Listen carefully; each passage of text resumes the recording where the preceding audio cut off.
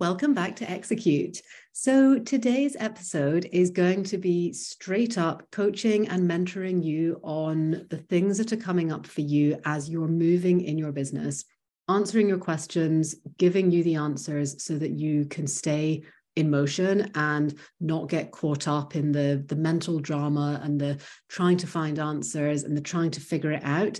I want to make sure that you've got answers to the questions you're asking and can keep moving. So let's jump in. The first question that I'm going to be answering is around non-payment.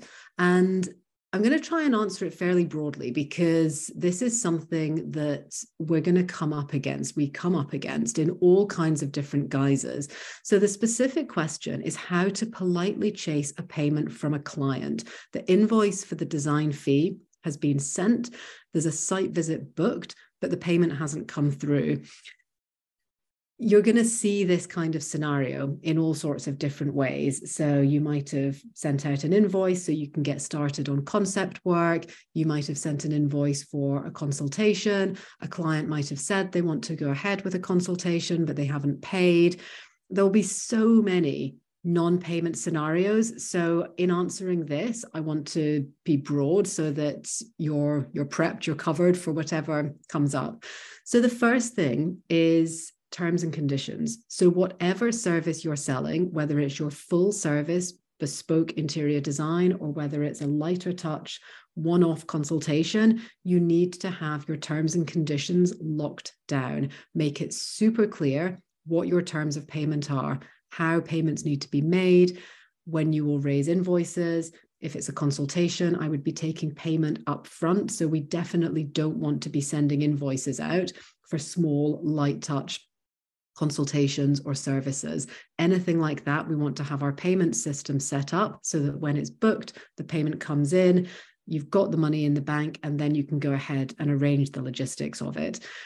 If you're in an invoice scenario, then make sure you're super clear on your invoice about the payment terms of this. So some accounting systems will automatically put 30 days or something super long. For a small business, 5 days is totally reasonable. You could even write, payment on receipt. So really think about your terms and make sure that you're invoicing in good time so that you're giving that client a day or two just to settle payment and make sure it comes in, and make sure you're being clear and that it's completely set out in the terms and conditions that you're sending to them when they sign up to work with you. The next practical thing that I would have in place is what in automated payments we would call a dunning sequence, but you could apply this to any kind of non-payment. So if you Google dunning sequence, you'll get some great examples, but it's essentially a series of emails that you would send out to a customer or a client when something hasn't been paid. And they can start being, very friendly and, hey, we've noticed this hasn't been paid. Just wanted to check in. There may be a reason that this hasn't happened. Be great if you could settle payment at your earliest convenience. They then increase. So you would go from something that's kind of friendly to, in terms of our payment or in terms of our terms and conditions, you are responsible for paying our invoices within 5 days. We can see that this invoice is overdue. Please settle it. You could have something that is then the next one, which is slightly more formal. So it would be something like, as a reminder, you have signed an agreement or you've signed up to our terms and conditions, which commits you to paying the charges owed or the fees owed. I attach a copy of the agreement for your reference, or I attach a copy of the terms and conditions. Please be advised that we take non-payment seriously. As it stands, we've booked a meeting or we've reserved capacity in our studio for your work. Please settle this payment and we can get on with that work. So you can see that over a sequence of, maybe 3-4 emails, you go from kind of friendly and chatty and, hey, this might have, slipped through the net, just a reminder, please make payment, to a more serious, you have signed, you have committed to pay us. Here's a reminder of that commitment. Please make sure you settle this. And you can have all of this set up. So in an accounting system like Xero or QuickBooks, you can have automated email reminders to go. If an invoice hasn't been paid, you can set up, you can customize these. Similarly, if you've got a payment system where you're taking payment in advance for a service, if a card payment has failed, you can have an email sequence that goes automatically. So this is very kind of practical steps on the back end that you can take to make sure that you are getting and calling in the money that your clients have committed to pay you. What I would also say on this is we don't want to do any work, pass over any deliverables, attend any site meetings or consultations that we've said we'll do for payment until that payment has been made. If the payment doesn't come before a meeting, we cancel the meeting, and we just make it super clear to the client that, payment needs to be made ahead of the meeting. That is, so normal. My dentist does this for me. So it's just about communicating that clearly and not feeling that pressure to, oh, well, I don't want to disappoint and I don't want to let them down. And, we've arranged it. Yeah, it's a pain if you have to cancel, but it's just a simple making sure that you've put enough space around your process. So the payment gets made, you've got time that if it's not made, you've got, I don't know, at least 24 hours notice ahead of that to cancel the meeting and do something else with your day. But we don't want to waver in our standards on this.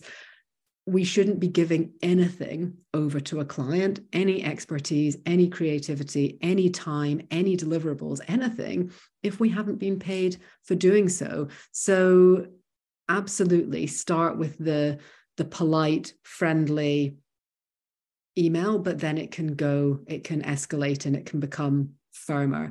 And that is just part of being a responsible business owner. It's part of the systems that you're going to set up and have within your business that mean that the first time this kind of thing happens, it feels stressful and it's what do we do? And we're chasing the invoice.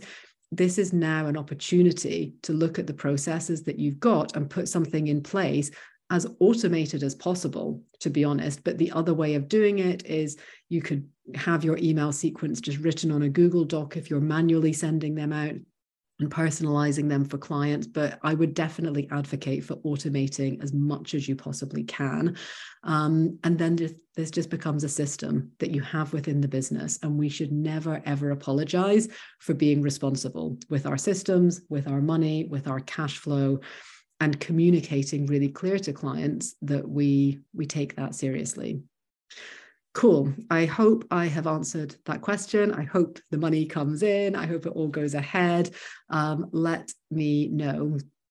So the next question that I've got is around a tricky client.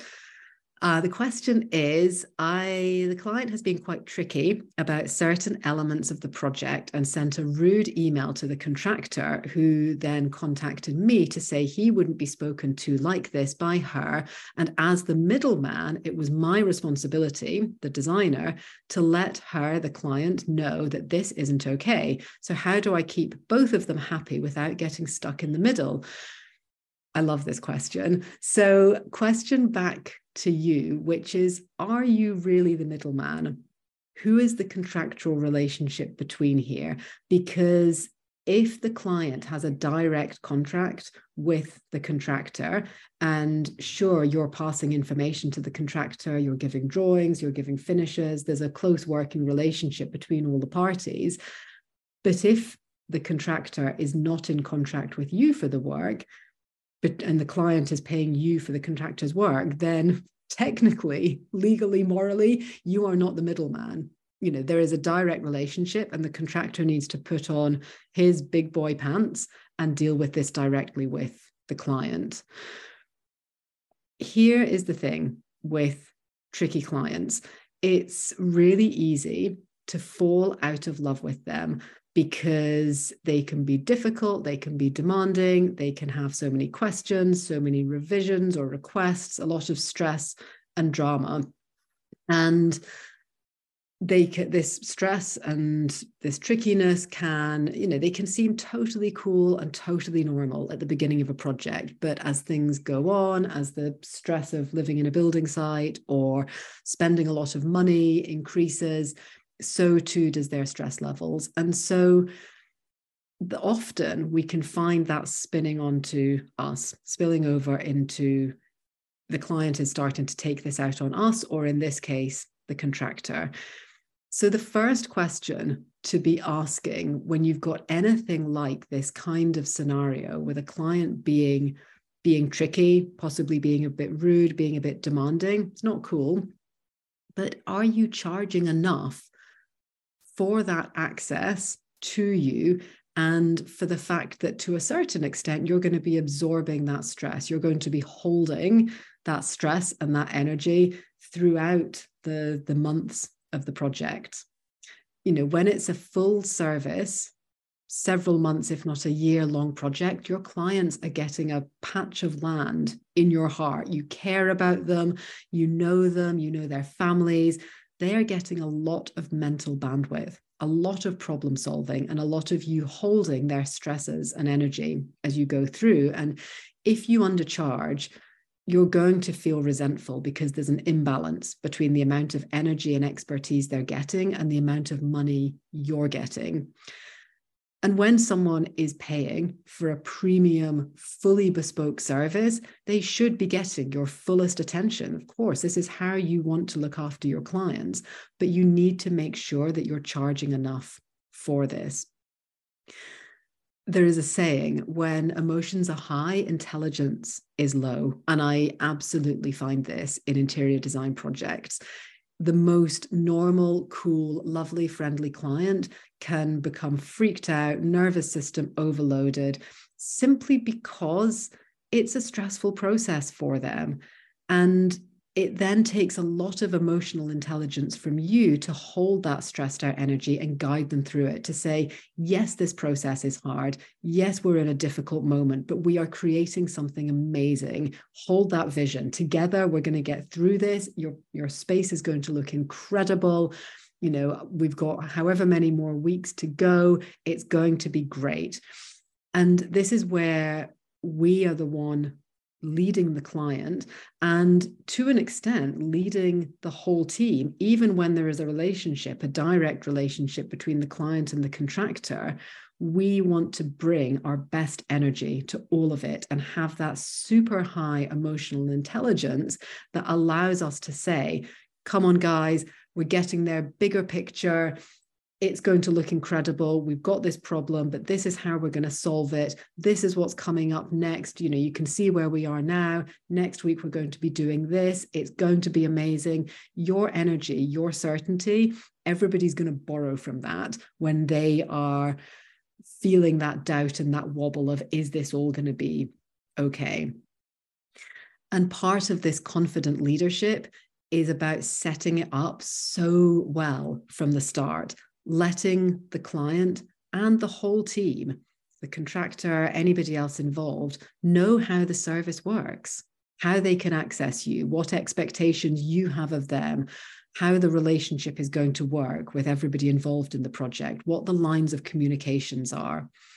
It's with that clarity up front that you establish boundaries. You establish boundaries and standards for the way that you expect to be communicated with and expect all the communications go. So if you're not doing this and you encounter problems with clients and communications, then it's completely on you.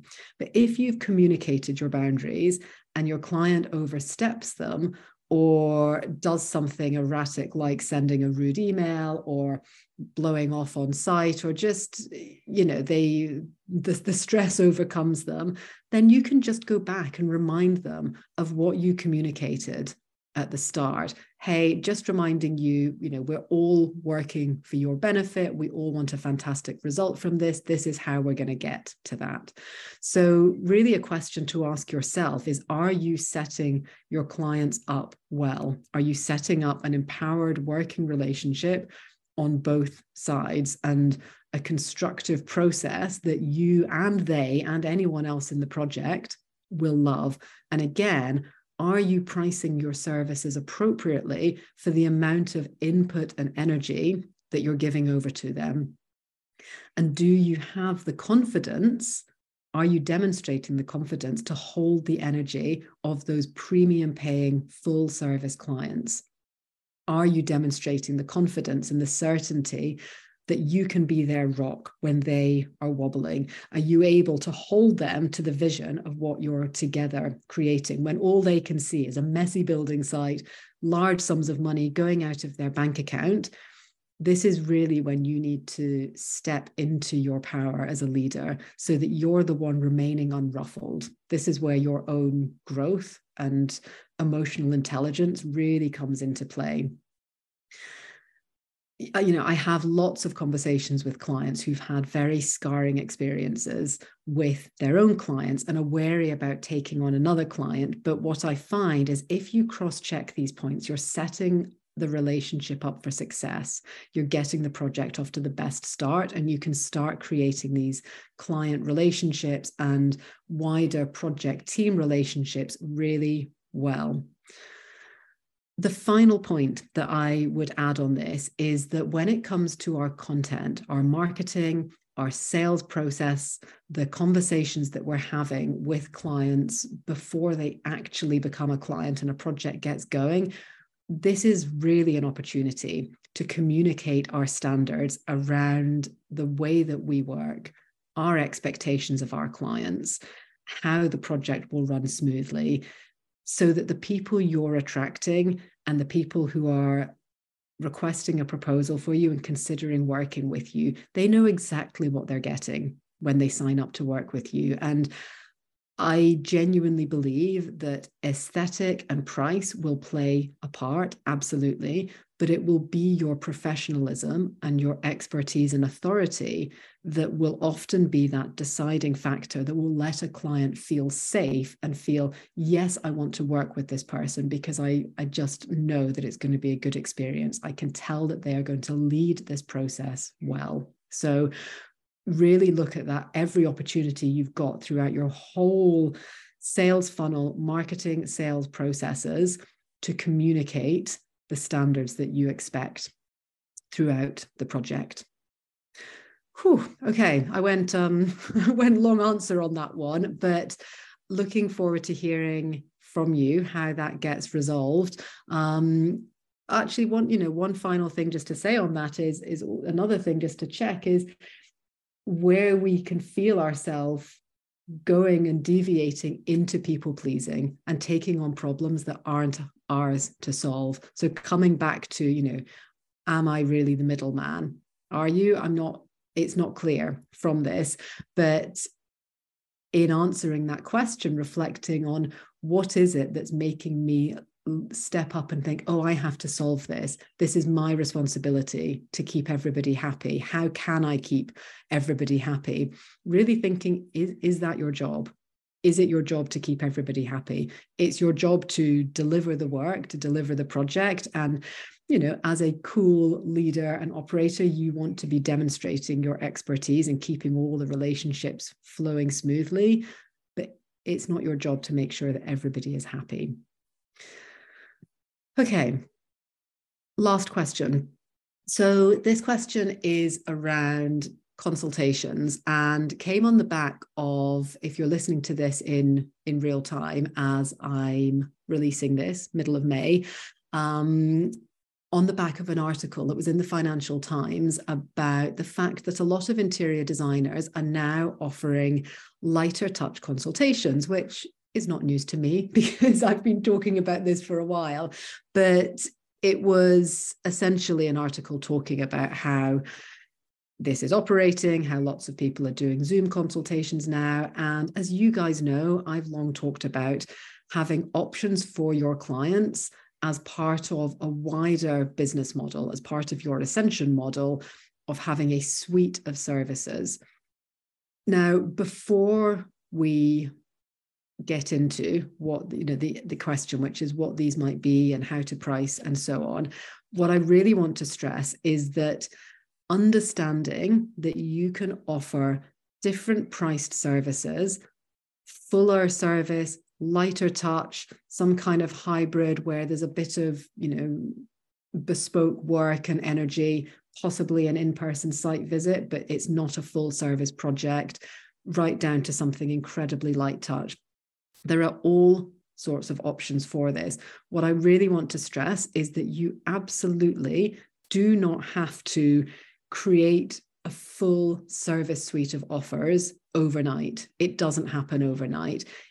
I would so much rather you were crafting something that you love to deliver, is so thoughtful and well considered in solving your clients' problems, as opposed to rushing and just churning out services that you don't love, eat up your capacity. Nobody's really buying because they're not really understanding what it is, because you've not thought about the problem it's solving or the right messaging so your clients understand why they need this service. That just creates a whole amount of energy and not a lot of result. So we want to be really intentional. If we are introducing any new service at all, we want to be so intentional about what is the problem it is solving.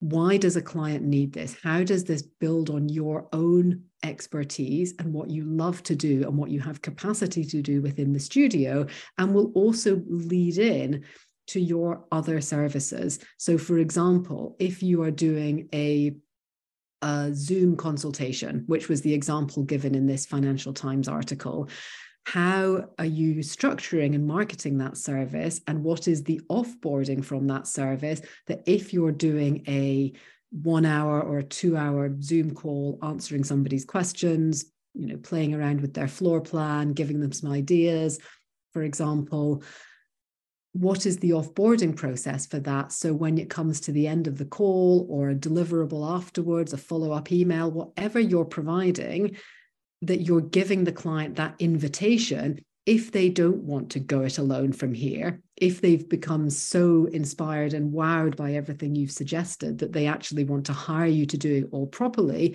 we want to make sure that we're making it really easy for them to take that next step. Consultations can be fantastic as a one-off service anyway, but what really works beautifully is when we're strategic about creating offers that will flow from one to the next.